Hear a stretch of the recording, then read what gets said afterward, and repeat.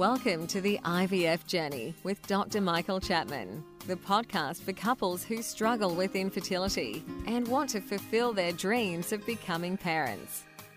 In this podcast, you'll learn actionable strategies to deal with infertility from Dr. Michael Chapman, or Prof as he's affectionately known. Prof is the co-founder of IVF Australia and is a leading Australian infertility specialist who has helped over 3,000 couples realise their dreams of becoming parents. To access previous episodes packed with ideas, solutions and tips that actually work, head over to Dr. Chapman's IVF podcast on iTunes. You can also ask questions by contacting Dr. Chapman's rooms on 1800 111 483 or by emailing him michael.chapman@ivf.com.au. That first cry of a baby born after the long journey of IVF remains one of the most beautiful experiences in the world. As an obstetrician and an IVF specialist, I've had the privilege of experiencing this over many thousands of times in my long career, but I still remain moved by each baby's first cry. It signifies the end of a long journey and the beginning of a new life. This is Professor Michael Chapman, co-founder of IVF Australia and host of the IVF Journey podcast. Thanks for tuning in. To access all the previous episodes, head over to my website, www.theivfjourney.com, and select IVF Journey Podcast from the navigation menu. You'll also be able to find the various services that we provide at IVF Australia. Today we're going to talk about the medications that people take when they're going through an IVF cycle. We start with an understanding of what's required in an IVF cycle, and then we'll talk about the medications that make it happen. So in an IVF cycle, what we're trying to do is to produce multiple eggs that we can harvest and then create embryos. The reason we have to create a large number of eggs, well, perhaps ideally between 8 and 15 eggs, is to maximise the chance of success. And the reason that we have to go to that number of eggs is that many of those eggs, and it's the same in nature, are probably eggs that are abnormal, immature, and won't fertilise. In nature, we produce one egg a cycle, but pregnancy doesn't occur in every one of those by any means. In fact, it's less than 1 in 6. So in IVF, our first goal of producing lots of eggs requires the use of drugs that mimic the normal hormones that a woman makes to create the one egg, but in much higher concentrations, which enables the ovary to produce multiple follicles, and in each of those follicles there's likely to be an egg. So FSH, for follicle stimulating hormone, is the hormone that nature produces, and it is around in higher concentrations in the first 5 days of the menstrual cycle. In IVF, we give injections of FSH, these days just under the skin, usually on a daily basis, and the doses that we give are multiples above that which is in the normal cycle. The various FSH preparations, certainly in Australia, are multiple.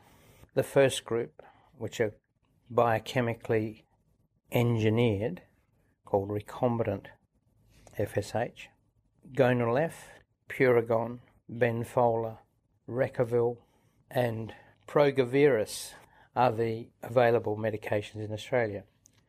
2 of these are recently on the market. Recavil, another FSH type drug, it has the advantage that the dosage is worked out for individuals on the basis of their AMH level, their weight and their age.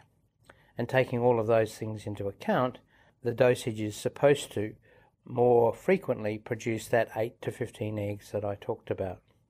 Progavirus is also new on the market, although it's a combination of Gonal-F and Luvirus, which is a LH-type compound.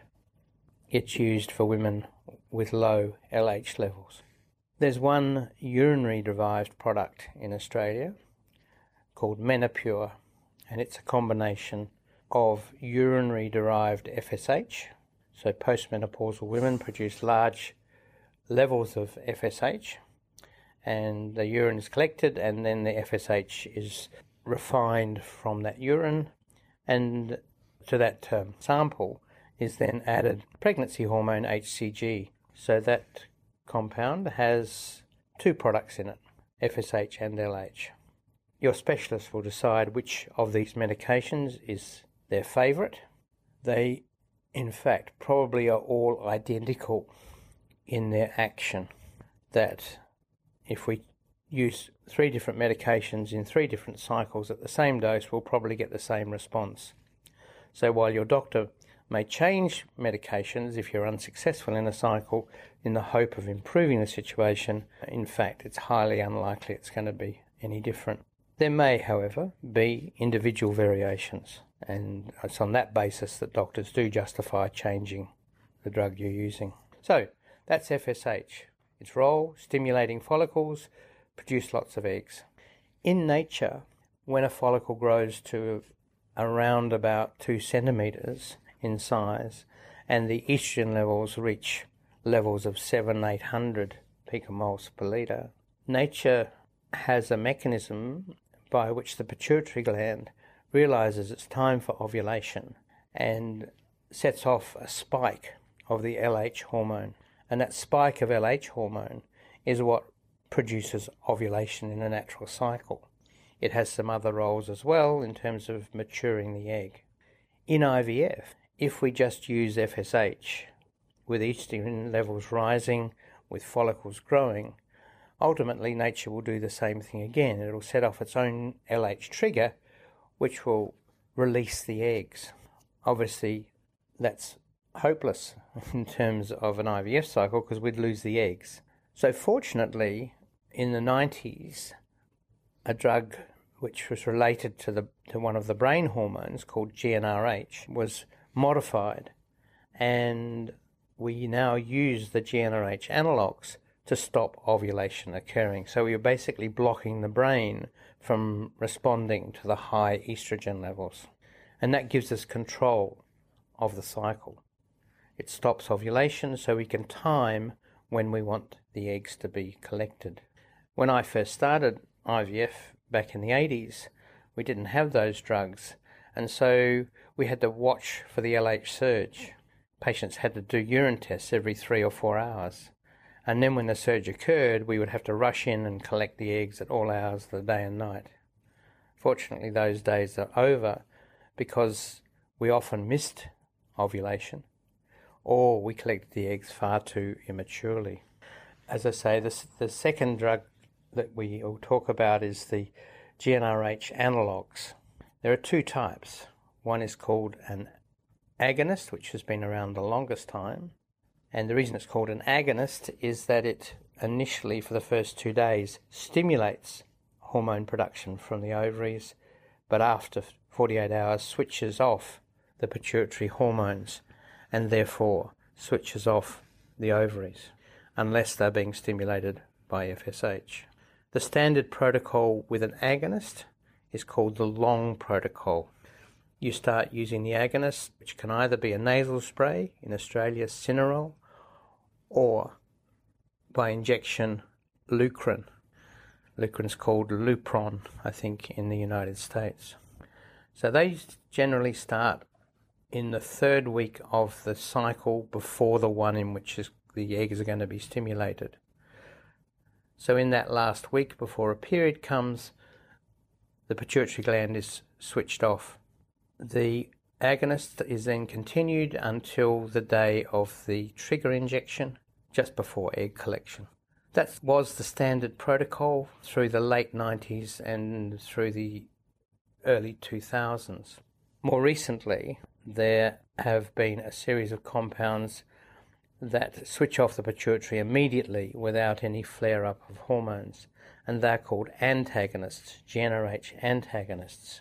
And in Australia, we have 2 such products, Orgalutran and cetrotide. Because there is no flare-up, they can start during the treatment cycle, and therefore the woman has to have less injections than with long down-regulation protocol. Patients therefore prefer it. From a doctor's perspective, it looks as though it's better, particularly in women with polycystic ovarian syndrome, in reducing the risk of OHSS. So what happens in a normal cycle with an antagonist is that the FSH, as it does in all cycles, starts on the second day of bleeding, sometimes the third day. The FSH injections continue on a regular basis, and then on day 5, or once estrogen levels start to rise, the antagonist is introduced, an injection every day until the day of trigger. The third injection that we're going to talk about, the third medication, is the medication that mimics the LH surge that nature normally produces just prior to the release of the egg. That LH brings the eggs from being 46 chromosomes to 23 chromosomes as the final maturation stage before fertilization. So what we use to mimic the LH surge is either HCG, pregnal, which is the old-fashioned way of giving it, but some people still use it.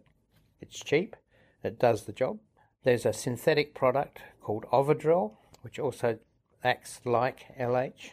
And the third approach is to actually stimulate the pituitary gland to produce LH by using an agonist trigger. That compound that I was talking about earlier, the GnRH agonist, which can stimulate the release of the LH surge. That last group can only be used in a cycle that started off with an antagonist, because the pituitary is already switched off from using the agonist in a long protocol. That sounds a bit complicated, but basically what we're trying to do is to produce final maturation of the eggs by giving a trigger injection of LH or an equivalent substance. From the time the eggs are exposed to that trigger, we have around 40 hours before natural ovulation would occur with the release of the eggs. So what you'll find is that when you're given that injection, you'll be having your egg collection somewhere between 36 and 38 hours after the injection. What that means is the doctors are able to harvest the eggs directly from the follicles just before they would have been released. So they're as mature as possible, but we haven't lost them. The next lot of drugs that we use are those in the second half of the cycle. And what we know is that when we stimulate lots of follicles, the second half of the cycle can be very abnormal compared with nature. The progesterone levels and estrogen levels that are very high associated with the stimulation process and the trigger process drop dramatically, and in many women a period will come prematurely unless we stop it. And the way we stop that happening is by giving what is called luteal phase support. It's all about progesterone. So we can give progesterone directly either by using pessaries or cream or gel into the vagina. That's the traditional way of doing it. It's pretty messy, but it's essential in terms of stabilizing the lining of the womb in preparation for the implantation of an embryo. In women who only have a few follicles, one can use pregnancy hormone, Pregnal, 3 times during the 14 days after egg collection. And what's it doing? It's stimulating the ovaries to produce more progesterone. So it's another way of supporting the lining of the womb. It is, however, dangerous to use when there are lots of follicles around, and hyperstimulation can be a problem. So basically, they're the medications that you'll come across in the luteal phase. They are quinone, utrogestin, which is a tablet, progesterone pessaries, endometrin. So there's a multiple of compounds that are progesterone, their action. So we stimulate the cycle with FSH. We stop ovulation by using GnRH analogues. We trigger the final maturation with an LH type drug. and we support the second half of the cycle using progesterone. And don't forget that you can access all the previous episodes by going to our website www.theivfjourney.com and select IVF Journey Podcast from the navigation menu. Thank you for listening to the IVF Journey with Dr. Michael Chapman, the podcast which helps couples negotiate their way through the IVF journey, all the way to parenthood. You can also ask questions by contacting Dr. Chapman's rooms on 1800 111 483 or by emailing him michael.chapman@ivf.com.au.